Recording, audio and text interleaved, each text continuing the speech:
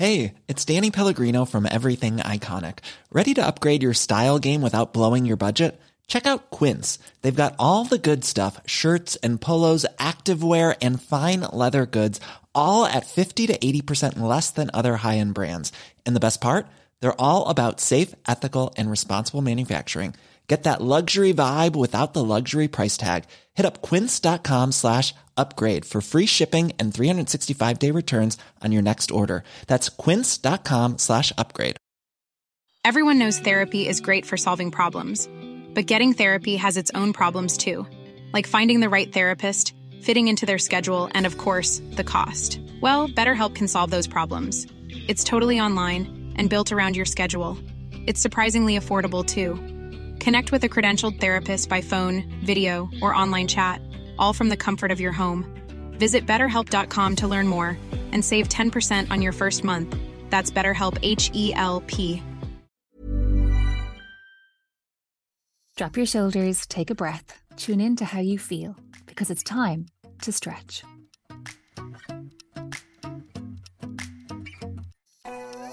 This season is here because of the support of Vitabiotics, our Season 4 sponsor. From pregnant care to well kid, well woman and well man, they have a product range to support us throughout every stretch of family life.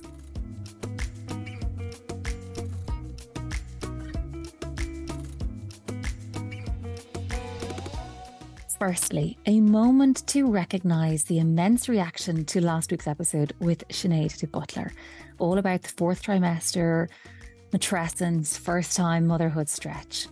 The messages that poured in from women expressing the relief they felt from listening, who sent it to their partners to help express how they have been feeling, who just needed this episode to help them know others had gone through what they had gone through was immense. And I know how much it supported my guest, as it takes courage to share these sides of ourselves. In contrast, this week, it's one that I know that many won't have lived, but it is one I know many will want to hear, as almost 100,000 people have been following this family's journey and they have fallen in love and in awe of Evie and her worth. Evie's mum, Brana, joins me this week and has trusted me with this chapter of her story, the chapter that includes Evie's passing. It's beautifully told, but do mind your emotional well-being. For those that don't know this gorgeous family, Evie was born with a life-limiting heart defect in 2021. Her prognosis even in pregnancy was never secure, but her fight and her spirit was never in doubt, as her parents cared for her and advocated for her and the Down syndrome community they were now a part of. In January 2023, a little over 6 months ago, Brana and Ross were preparing to welcome a new baby when Evie decided it was time to let go and fly home. She had done so well, but it was time. Brana and I spoke a year ago while I was still working for Every Mum and Evie was about to celebrate her first birthday. But this time we talk about her saying goodbye, about the safe arrival of her little sister Raya just 3 weeks later, and the process of grief and birth. I don't know many women who could have lived this stretch, and it is my greatest privilege to sit next to and to listen to Brana as she shares her story. If this conversation supports you at all, please support us back and share with other listeners, tagging Stretch Marks Podcast.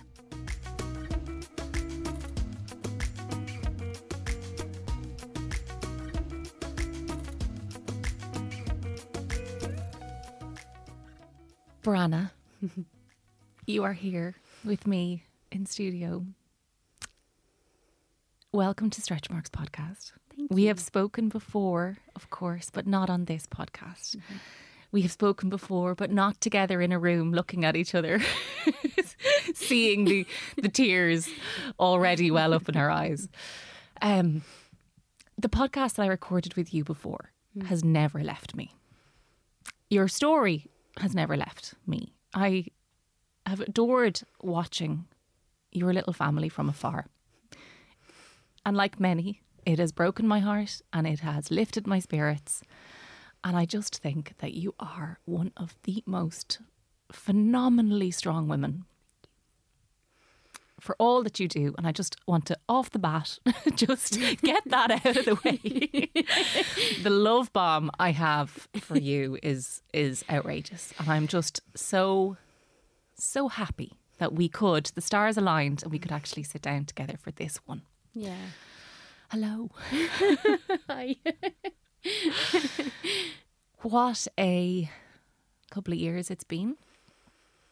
Yes, it really has. And yeah, Ross and I were talking about this the other day about the amount of things that can happen in a very short amount of time for adults. So like you haven't seen your friend in years and they've had children and they've got married or they've, bought a house, and you're like, but it's only been 2 or 3 years. And even when I think about how long me and Ross have been together, it's only been 3.5 years, I think.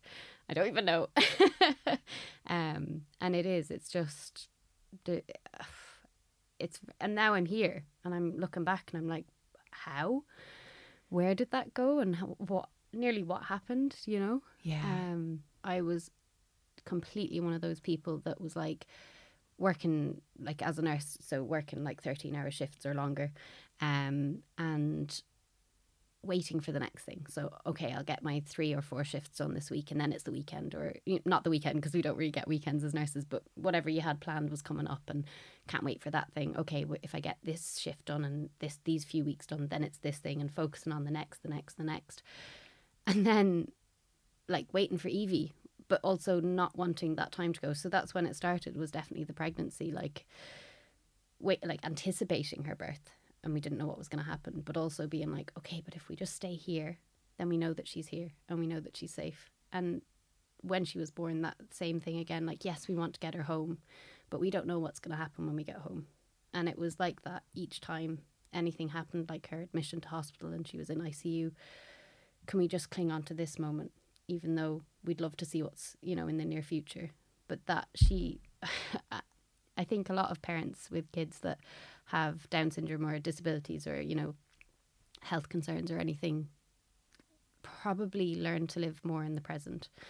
And we're not waiting on those milestones because we don't know if they're going to come, So, yeah, living in the present, definitely.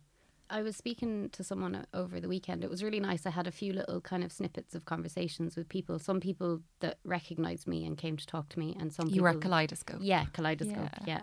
So we got spotted a few times, and it was really cute, actually. There was a little 4-year-old boy, and he said to his mum, he was like, that's Evie's mum and dad. Aww. And she didn't even, she hadn't seen us, and he recognised us, and they came over and said hi, which was really nice. But yeah, so I had a few little conversations with people. Some people just ended up talking to, usually because of Raya, because she's cute, and they're like, oh, your baby is so cute. She is very cute. Yeah, she is.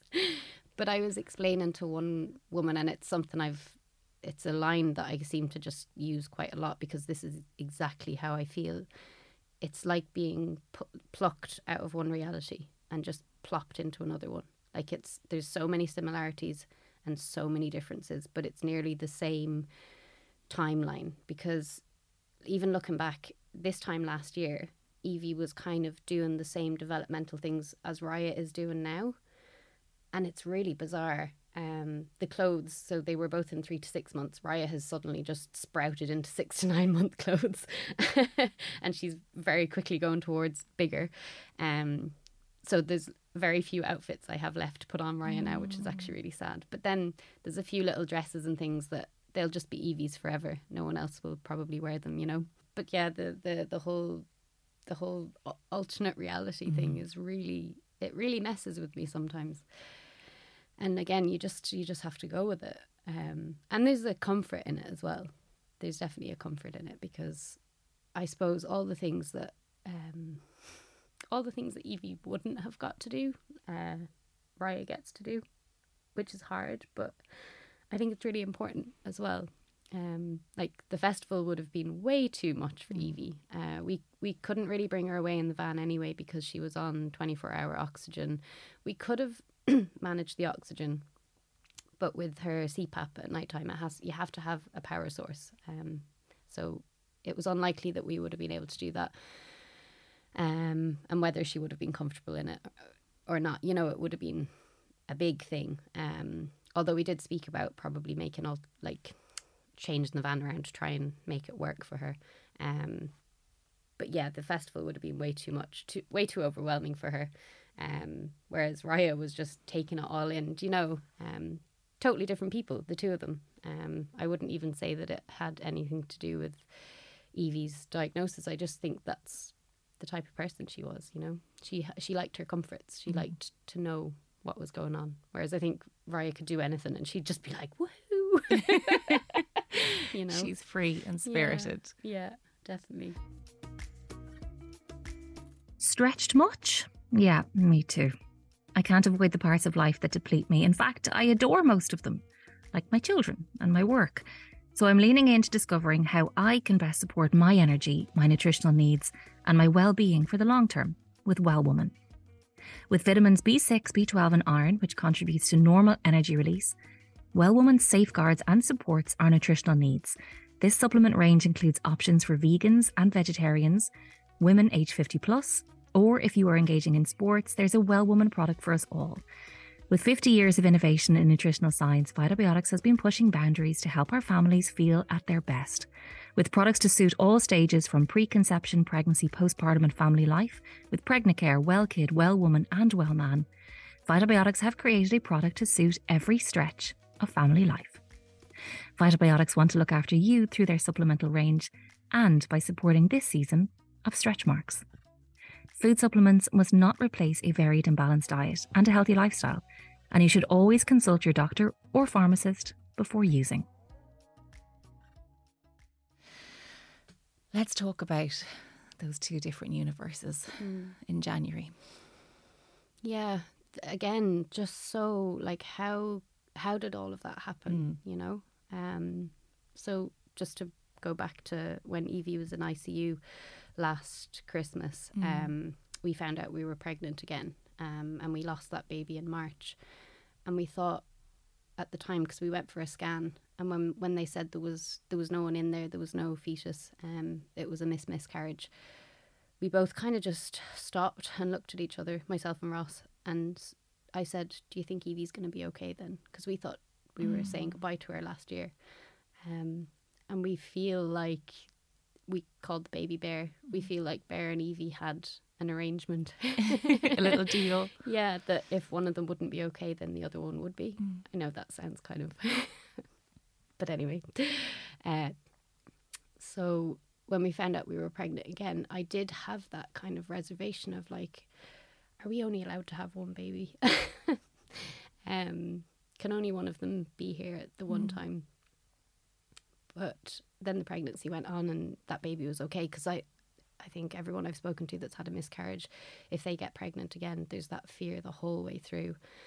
And you had a lot of fear associated with Evie's pregnancy. So, yeah, exactly. So seeing that pregnancy test, yeah. you know, for you and for many, doesn't automatically mean, hooray, we're now here. It actually opens the door into a whole new scenario of anxiety and concern. Definitely. And then if you are lucky enough to have that other child that you are looking after, then I feel like a lot of the time I was so focused on Evie and her health needs that I really forgot about being pregnant, you know? And it was a nice little thing at night. I'd be like, oh, hi, do you know? And I'd have that little connection with Raya.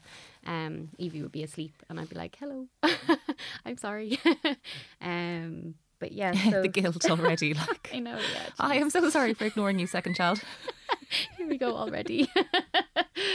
And then, so Evie was great. So her heart condition meant that if it didn't get fixed, then her lungs would get damaged. So her lungs started to get more and more damaged. But the doctors that we had asked the second opinion for, there's so much to my story. It's just, they had said that she would have a honeymoon period, which is basically where, from the outlook, she would be doing great health-wise. You know, she'd have more energy, she'd look better, her pallor and like everything would be great.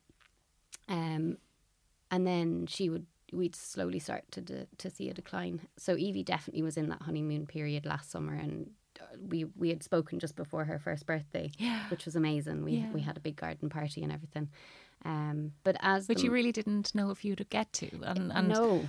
I remember the synchronicity of timing even then, that we had recorded and it was going out actually on her birthday, and that was not planned, and it was a milestone for you that you never knew you would see. Yeah, we really didn't. We there was so many bumps along the way that kind of pointed towards not seeing her first birthday. So that was incredible. And the party was on the day before her birthday. So the next day was her birthday and we just spent it with her, and it was really nice because the house was so busy. So it was nice to have that downtime. But yeah, so then like she was doing great. She was really well and her appointments were going well. Her heart scans and everything. They were unchanged. We didn't expect them to get any better, but they didn't get any worse. And then as the months kind of went on, she started to show signs of kind of deterioration. And the appointments, they kind of got more challenging because obviously the journey from Sligo down to Dublin was a big one. And her palliative care team hadn't been involved since April. They were there in the background if we needed them, and they'd check in with us and everything. But she hadn't had any of the medication or anything. And then in December, there was a few little things that I was like, okay, I think we're going to have to get them back on the scene. And I didn't really want to think about what that meant. I thought maybe it would just be a blip, because she'd done it before. And yeah, so obviously I'm getting more and more pregnant. And she started to have these desaturation episodes, which were really frightening, because sometimes they would be because of a reason, she'd be so tired, or, she'd kids accidentally hurt themselves, or, you'd hit her arm off the door frame by accident or anything. So she would have these episodes, and the way I kind of felt, or looking, like reflecting on it, I felt that I was almost on the outside looking at me and Ross and Evie, basically saving her, because if we didn't do anything, she would have died then, and we're both very, I don't know what word you'd use to describe us, we're both very determined, and we're both quite private, despite having a very open, life on Instagram. We don't want the outside help, if that makes sense. And that's not any badness to anyone else. It's just we know what we're doing and we work well as a team. Yeah. So we didn't ever want it to be anyone else's responsibility, for the scary parts of Evie's health. So we managed all of that ourselves. But yeah, so I would remember feeling like this bump and this belly was non-existent. It didn't exist. Like the adrenaline would take over, and we would do what we had to do, to get her comfortable and to get her safe. And that, it just ramped up. It really ramped up. She had a good Christmas Day, which was amazing as well, because we didn't get to spend Christmas properly as a family the year before, because she was in ICU. And it felt strange, and we didn't want to, we didn't really want to think about it being Christmas. So we had a really nice Christmas Day with Evie and a few friends and family as well. And she did really well, because she wasn't great then. I've had a few people, I feel like sometimes, when you share your life on Instagram, people feel that they can ask you anything. Just write a message and say, what happened here? What did you do here? What happened? It's not a plot line. No, it's not a plot line, and it makes me really uncomfortable because I've chosen to share what I'm sharing. And if I chose to not share anything ever again, that would be my choice. So I find it really hard, but I know a lot of people were so invested in her life, they also wanted to know about her death. And I would be quite open to that. I worked as a nurse and worked with palliative patients, and death can be beautiful as birth can be. And I like to think that Evie's death was that. I think we achieved something that a lot of people don't get the chance to, which is really incredible. We wanted her to be at home. We wanted her to feel safe with the two of us. We didn't want anyone else to be there. It was nice having palliative care in the background again, like I said. But we managed that. And it was really hard. But we had a really beautiful last weekend with her, and she, like always, just showed us the way. Like I felt like she was always guiding us, even though she was only teeny tiny. She seemed so wise. So wise. I host another podcast for Childhood Cancer Ireland, and I talk to parents about bereavement and about palliative care and about loss. And something that I'm hearing and feeling from you now is something similar there. Well, they really feel like their children know more than we do. Yeah. Whether they can articulate or communicate it or not. But from the moment that they were put on this earth, they came down with so much more knowledge than those that have walked it for 30, 40, 50, 60 years. Yeah, I think so, definitely. And I don't know what it is. I think we'd be naive to think there wasn't anything.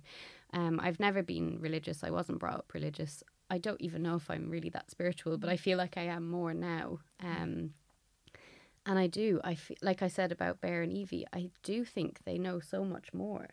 And even if they don't, if we think that and it gives us comfort, absolutely, I think that's just as important. I really do. But yeah, then with it's a hard one because I could go on and on and on. I could talk for days about that last weekend with Evie, and I'd love to. But there's also like a niceness in us just knowing about it. You know, precious. Yeah, it is.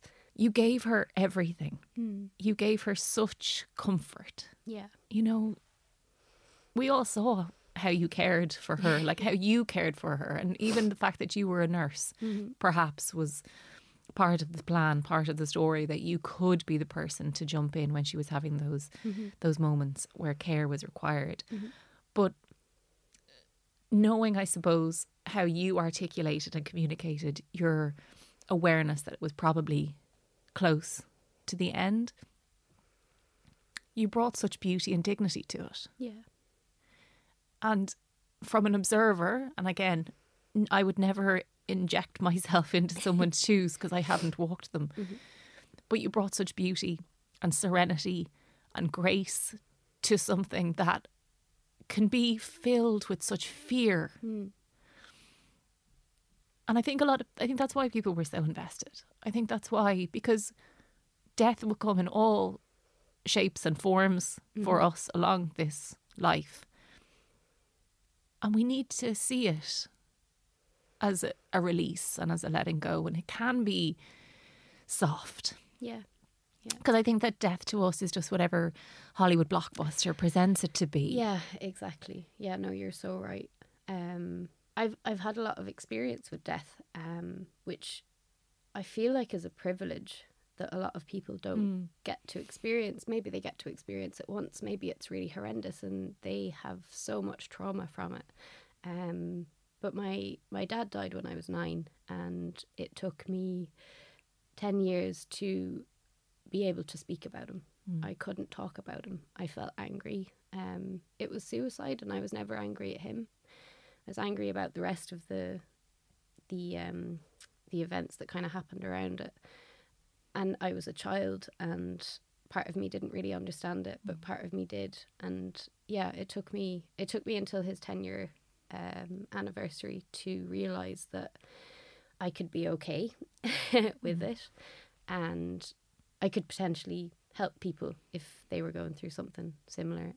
Not the reason I went into nursing, but when I was working as a nurse, I definitely gravitated towards the palliative care side of things, because there's the beauty. There's the beauty of knowing that you're going to die soon, and your family knowing that you're going to die soon. And having that time, because that's all we have is time, isn't it? Whether it's short or long. So it's to have that time, and like you said, it is scary. It's scary being left behind. It's potentially easier on the person that is dying, because, you know, they aren't left without them. And I think I definitely held on to a lot of that peace and, like you said, serenity around when someone dies. And when Evie was dying, I was kind of verbalising to Ross what to expect, because he's never experienced death that closely before. He's had grandparents that have died, and he's never been with someone when they're dying. And I kind of just gave him a few little, I don't want to use the word warnings. I expectations, guidance of what might potentially happen, you know. And she did. She went so peacefully. She I listened to her heart when she just when she was dying, and it was always ba-boom, ba-boom, ba-boom, ba-boom, ba-boom, flying along. And I just bent down and listened, and it was so peacefully slow. Not okay for a baby's heart to be that slow, but as she was dying, it just got more and more slow, and it was like she just faded away. And it was so peaceful. It was. And it was really nice because we got to take off her oxygen, her mask, her tubes, her NG tube, everything came off, and it was just her little face. And Ross said she looks like she did when she was a newborn. Because she had just taken this kind of jump for the last few months. I feel like she was really trying to show us what she would be like as a little girl. She went from this little squidgy baby to a little girl. Yeah. And after she had died, she just looked so peaceful and just like she did when she was really small, really at rest. She'd worked so hard. That's what we told her. We said, you've done everything that you could have done, and it's okay to go now, you know? Which is the most selfless thing, because we want them to stick around. Yeah. You know? Absolutely. She had done, you know, she had showed her worth. Yeah. And she had showed thousands and thousands and thousands and thousands of people her worth. Mm-hmm. She really did. She did such an amazing job. I know I obviously... You'd a part to play in it. The odd time. But that was her again. It was her guiding me. I feel anyway. Just because I think people, if you don't know about something, then you can't have an opinion on it. Yeah. And plenty of people do have opinions, but it's ignorance. And we all have ignorance. We all have things that we don't know about, and maybe we don't want to know about. That's fine. But I feel like Instagram's a really nice platform because you're going to find your community. And you're going to find who you want to find. You're going to find people that relate to you. So the Down syndrome community is huge on Instagram. It's massive, and it's amazing because you meet so many different people from all around the world, different stories. But then you also get people that have maybe kids that have a different genetic condition. So they're kind of linked in. But then you just get people that are just living their life, scrolling through Instagram, and they see a cute baby and they're like, oh, that's nice. And they go onto your page. And then they open themselves up to this whole other world that they didn't know about. Yeah. And that's going to impact them in their real life when they meet people that are different from them, you know? So I feel like it is really important. I know a lot of people have kind of issues over like, should children be shown on the internet and should this, and, you know, there's things like that always. But I think, I don't know, it just felt like the right thing to do the whole way through. And I said to Ross, I was like, if it ever feels like it's the wrong thing to do, I'm just not going to do it anymore. But yeah, just showing people about Evie's life and how, I don't think the focus wasn't always on Down syndrome. It was also on just a little girl living her life. But it was about not living. You know what I mean? A diagnosis of anything, regardless of Down syndrome, a diagnosis of limited life can still bring joy and fun and laughter and experiences, and you can still, you know, even with all of the limitations regarding her oxygen, or, you know, there was just such simplicity in, yeah, but let's just dip our toes into the water. Yeah. You know? Yeah.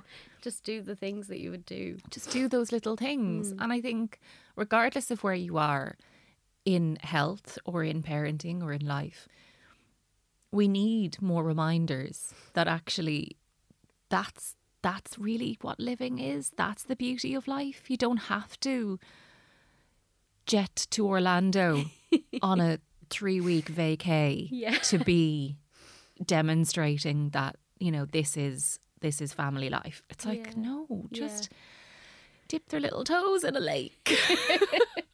Bring them on a van trip, even if you're not going to stay there. Just go anyway. Just go and just live. And we only have today. For all of us, we don't know. Yeah. You did know. You knew that this day would come Yeah. at some point. Many people don't know.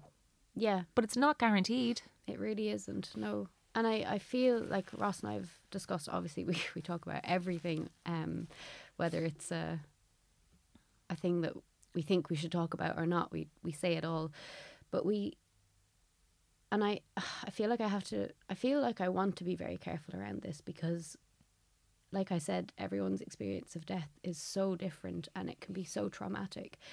But we were given, I think we were given the gift of being able to grieve for Evie while she was still here. And that can be a difficult thing to do because you can allow it to, you can let it consume you. But if you don't, that anticipatory grief is what it's called, apparently. I've been looking into it. And it's almost like a form of healing before that person has left you. And I think we were both open to it. It would be very easy to just close it off and think, no, that's not going to happen.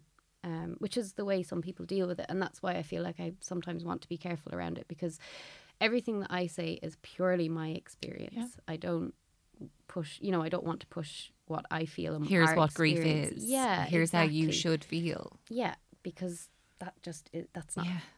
It's not life. No, exactly. So yeah, that whole thing of doing all of the things. I feel like if you don't know death is coming, then it's really easy to forget to do the little things. Whereas I think with our situation, we made sure to, I don't know, to just do all of the silly little things that we wanted to do, whether bring her up a mountain or, bring her to the sea and we got to do all of that with that grief kind of in the background. I've spoken to a lot of people who have suddenly lost their children, and I don't know if I would be able to get through that. I think we were in a very unique position, and the whole journey with Evie kind of made us stronger, I think, for the inevitable. When the inevitable arrived, it came at another particularly universally just the sliding doors moment of life. Yeah, that's it, isn't it? Where you said goodbye to Evie and you said hello to your new baby. Yeah. It was that Thursday when she really deteriorated. Well, she had been shown as signs for a while, but I was 38 weeks pregnant and I went to my clinic appointment and I'd been seeing the midwife the whole way through. So this day I was seeing my consultant, who I knew from work and thought she was amazing. I was delighted when I heard it was her that I was getting, because I was aiming for a VBAC as well.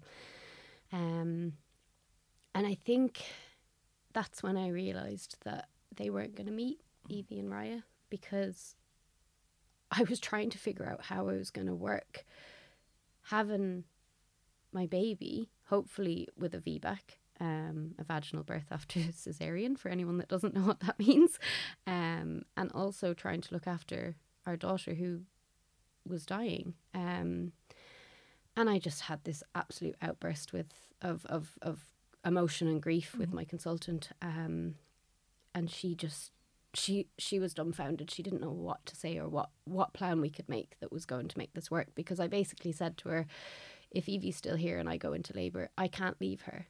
We're going to be in the house and that's just how it's going to happen. Jokingly said, would you not come over? Yeah. Please. So we made our plan anyway. But I would not, how could you leave her? Yeah, exactly. There's no other, that's just not happening. And that was part of our whole, we had never laid out this is the plan for when Evie dies, because I don't know, it just wasn't something we wanted to do, but we knew what our our goals, it sounds so weird to say goals. I know what you mean though, we knew what way what the intention around the event would be. Yeah, and Evie going into hospital wasn't a part of that plan. Yeah. Absolutely not. So, I mean, some people were trying to be helpful and were saying, could Evie not go to peds with Ross and you go into maternity? And that just wasn't part of it. We were staying at home and that was it.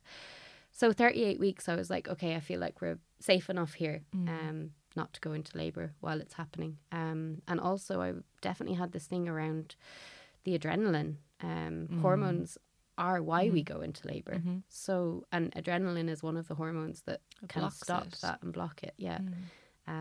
I really didn't think it was going to happen. And I think... Do you feel like your body was holding? Yeah. Oh, I definitely do. And whether Ryan knew it or not, again, don't come now. It probably wouldn't be a good idea. It's a little inconvenient. Yeah, it just... I know you'd like to meet your sister. But yeah, no, it I kind of had... I don't know. Yeah, but our bodies take over. Yeah, I think so. Which is really... lucky. But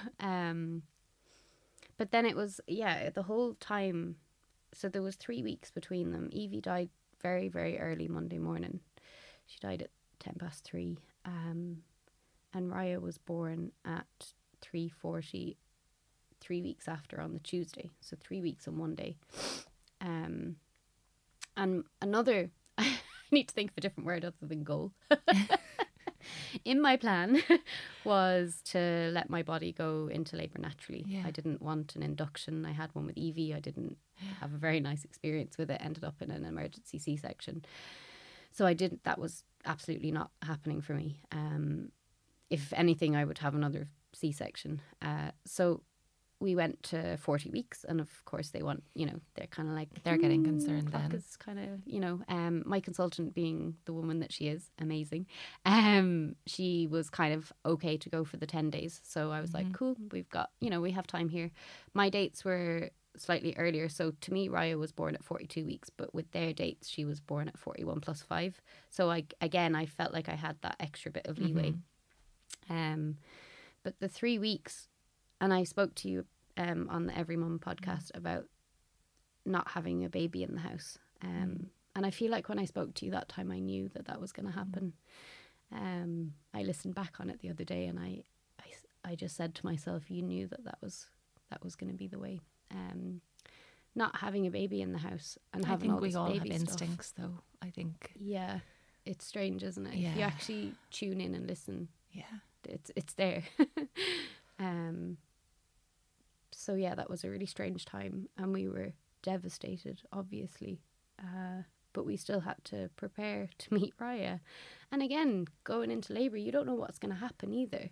So you have that very, very deep down fear for me. Like, I would never let it surface that what if we don't get to keep her as well, So that was a really, really hard time, those 3 weeks between. They are on the thoughts of any woman who's approaching that due date, especially as she's going over and she's advocating for herself, because there's always an element of doubt when you're like, I want this, but why are the experts telling me that this is potentially dangerous? And it's very hormonally fueled, and it's the most survivalist we will ever be as humans. I think that physical initiation of birth, and we go all primal, and because it's I need to make this child survive. Yeah. And you had just lost a child. Yeah, that we were keeping alive. Yeah, it's a complete storm. Yeah, it was. And I just because you said that there about it being a really primal state, and probably when you're at your fiercest. And I wonder how I would have grieved differently if I wasn't pregnant at that time, after losing Evie. How so? How do you just think it would have been different? I wonder if that like primal state, if we want to call it that, kind of protected me a bit. Maybe, I don't know. You had something to survive for. Yeah. Ross and I both had that. We've had it multiple times where if we've said, and it sounds so morbid, and it is, that if Raya wasn't here, we wouldn't have anything to be here for. So yeah, she's quite incredible. Without leaning on her, and we don't, We just enjoy her. She has no idea how much healing she has brought us. I don't know if she'll ever understand it. Maybe she will when she has kids. If she has kids. Yeah. It's nice now feeling the way I do, because, and this again, I think a lot of women might experience this, was an utter detachment from her when she was born. So went into labour myself, which was great because that's what I had wanted.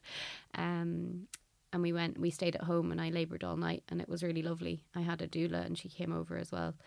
And then we kind of made the call to go in because they're a bit antsy about uterine ruptures, which, yeah. Which they're allowed to be. Yeah.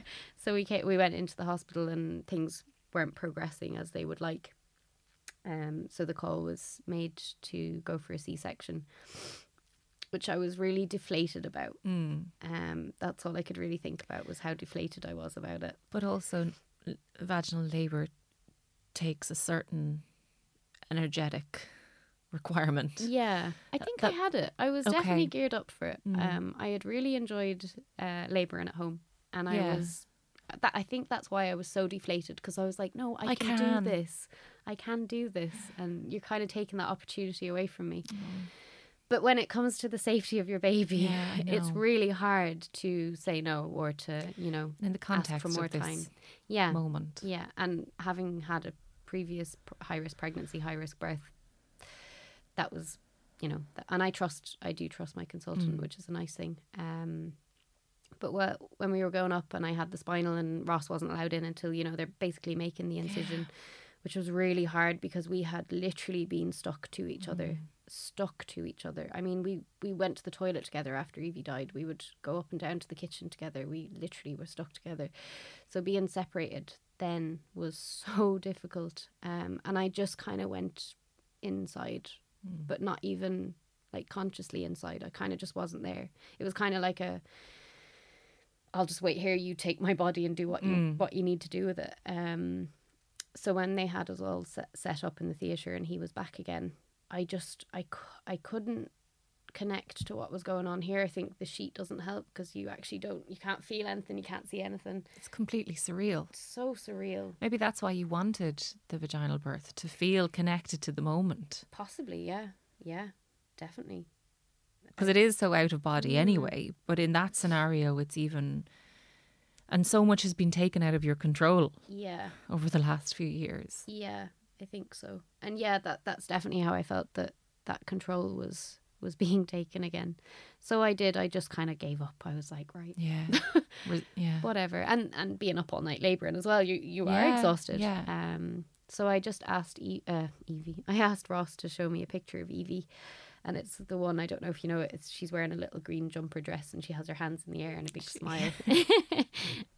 So I just stared at that the whole time. And when they took Raya out, they pulled her up over the curtain.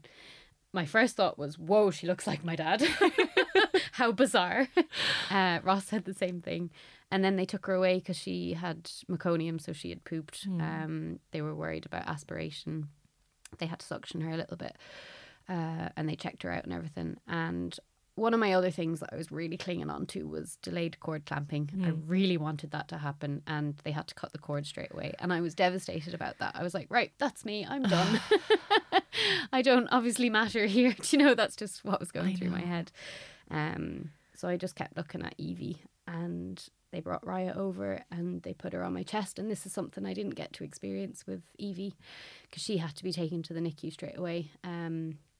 So Raya was on my chest and big eyes open straight away, looking around, being like, whoa, what am I doing?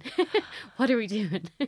And there was definitely like that skin to skin connection and just gazing, because I've read a lot about actually gazing at your baby and them looking at you, and there's so much that happens inside us to make those connections when we just look at each other. And I was doing that. But then she had to be taken away again because I had to go to recovery. I had her in Sligo. So that's the way they do it there. And I said to Ross, skin to skin when you get to the ward. Yeah. You know, do not let her out of your sight. She's yours. Was it different then? Because you spoke about having to be separated from Ross right beforehand. But now that she was here, were you like, Ross, go? Yeah, go with her. Someone is with her. I'll be fine because I'm already detached from the situation anyway. Do you know, I just was like, cool. Not cool, you know. No, but... so in recovery then. And like, I don't know who knew what. Like, you don't know... Because I used to work there, I don't know who knew me. Okay. I don't know who knew about Evie.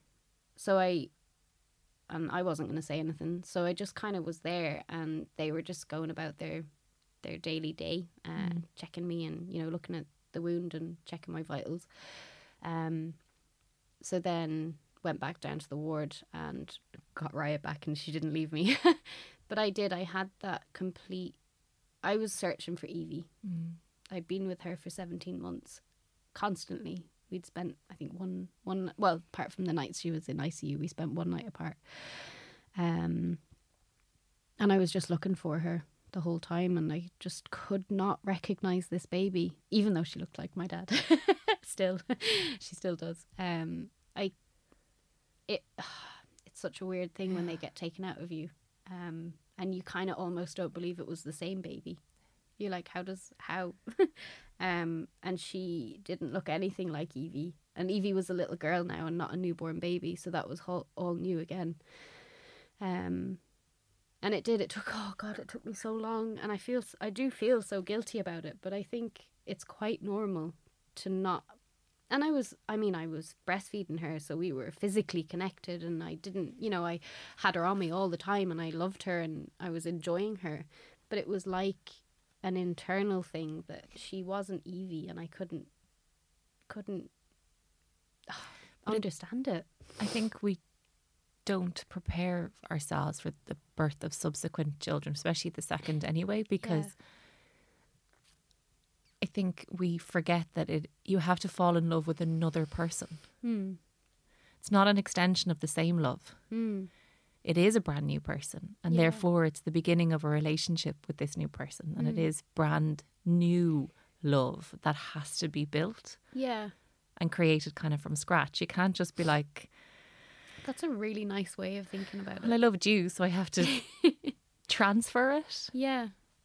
It's brand new love. I love that. I'm stealing that. You can have it. That's really nice. And it only begins with you and Raya. On that day, in that moment. Yeah. And we expect to have, you know, the lifetime of love that you had for Evie just, you know, be born with it. And it doesn't happen like that. Yeah. That's really lovely. It's really powerful. But you did begin to bond. Yeah, totally. I mean, Evie was my little best friend, and she always will have that place. And now I have this little best friend who's so different and so fun. She makes me laugh so much. She's really hilarious. She's just a really strong little girl, physically and mentally, and she's so sensitive as well. She has this really, really sensitive side, and she's only 5 months old. And I can just totally see her personality. It's amazing. Even from really early on, my mum came in the day after she was born into the hospital. And she's, not even 2 days old. She spotted her come in and she watched her go all the way across the room. And I was like, what? She's so tuned in. And yeah, the whole grieving thing with having a newborn is crazy. And again, this is the way that we have done it, but we have allowed ourselves to grieve and to feel everything because they know they can pick up on everything. So if you're trying to hide something or suppress something, they're going to pick up on it and they're going to wonder, what is going on here? Is it me? Yeah, is it me? Yeah. And I feel like for us anyway, it definitely feels like the right thing to do, that we will openly cry, openly talk when Raya's there. And usually she'll do something to make us laugh anyway. Do you know? We don't hide anything from her.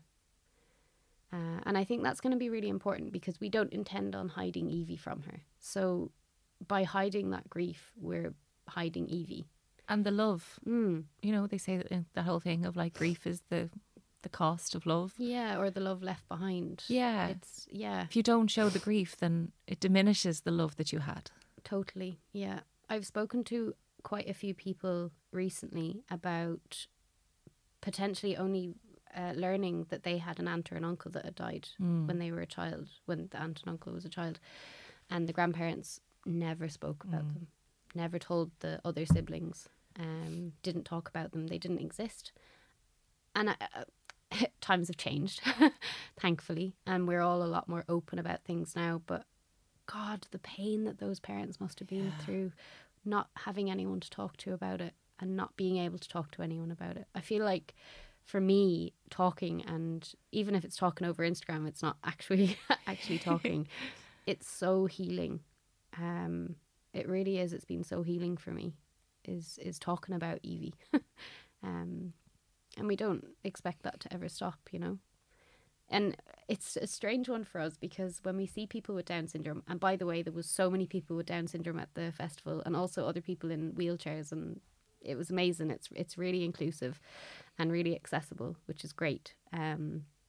But we would sort of gravitate towards these people and be like, hi. You're our people. Yeah. And like sometimes I would, you know, take out my phone and show a picture of Evie because I just want, not that I need anyone to know that we're part of that club, but it's like a family nearly, do you know? Yeah, and at the start it was really hard for me. I remember sitting in a Supermax because I was driving to Galway stupidly with a 3-week-old, 4-week-old baby. Not a good idea by myself. 6 weeks into grief. Yeah, exactly. Breastfeeding in public, I was like, so I was sitting there and I was feeding Raya and eating some crappy chips and no offense, Supermax.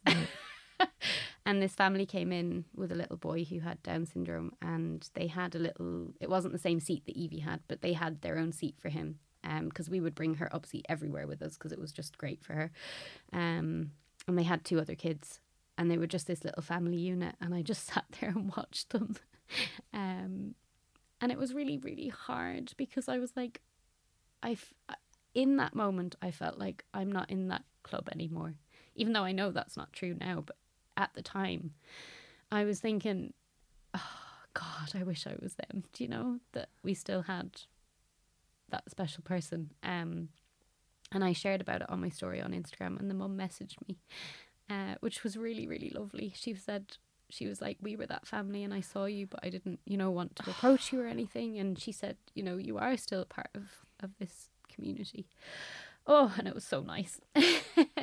So now whenever I see anyone with Down syndrome, and sometimes it's hard, I just think, yeah, we are still there. And we have made so many friends who we get to watch grow up as well. And Raya gets to hang out with them and stuff. And I just think that's so nice.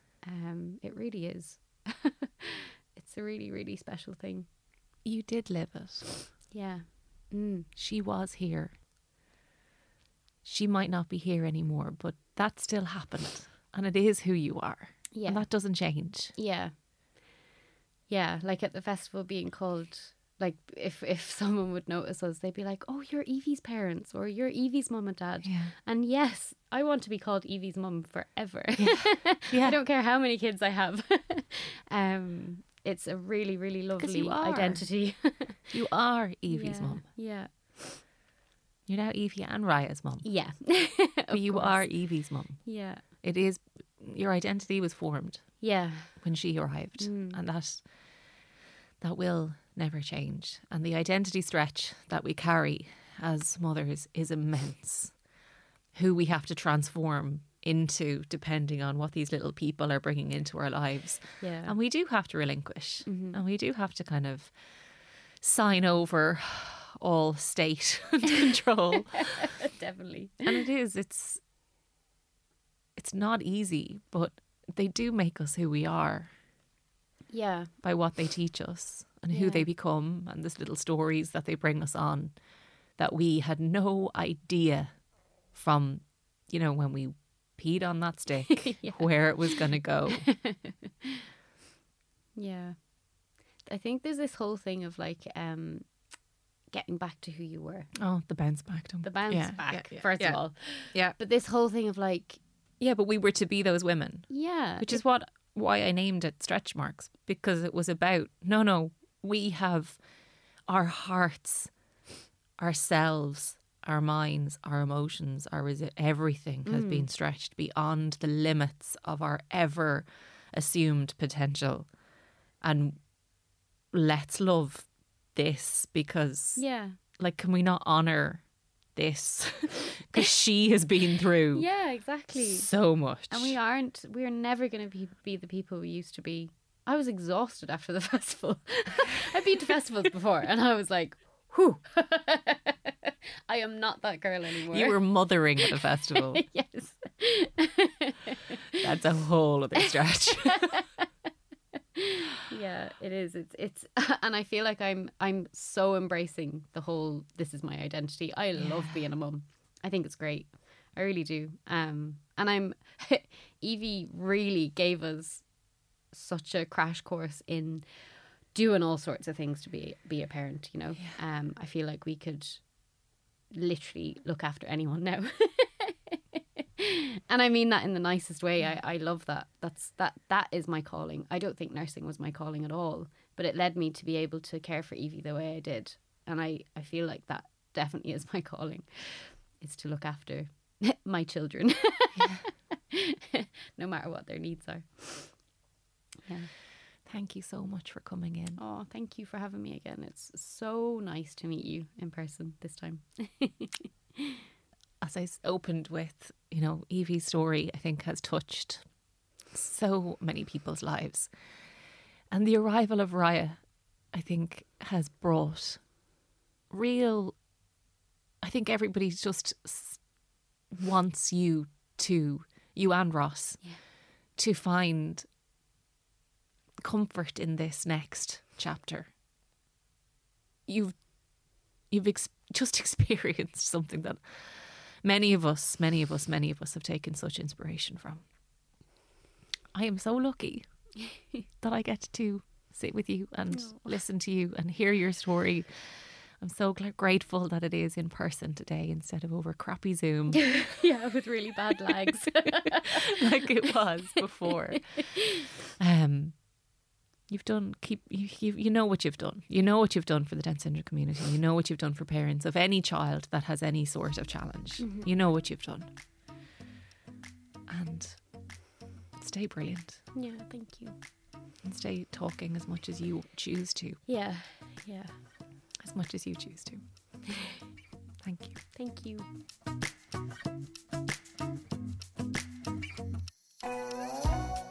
I want to say a huge thank you to Brana for letting us into her world.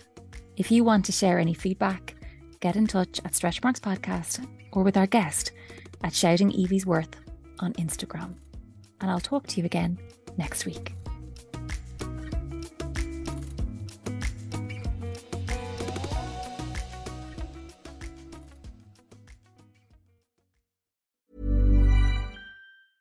Hey, it's Paige DeSorbo from Giggly Squad. High quality fashion without the price tag. Say hello to Quince. I'm snagging high-end essentials like cozy cashmere sweaters, sleek leather jackets, fine jewelry, and so much more. With Quince being 50 to 80% less than similar brands. And they partner with factories that prioritize safe, ethical, and responsible manufacturing. I love that. Luxury quality within reach. Go to quince.com/style to get free shipping and 365-day returns on your next order. Quince.com/style. Imagine the softest sheets you've ever felt. Now imagine them getting even softer over time. That's what you'll feel with Boll & Branch's organic cotton sheets. In a recent customer survey, 96% replied that Boll & Branch sheets get softer with every wash. Start getting your best night's sleep in these sheets that get softer and softer for years to come. Try their sheets with a 30-night guarantee. Plus, get 15% off your first order at bollandbranch.com. Code BUTTERY. Exclusions apply. See site for details.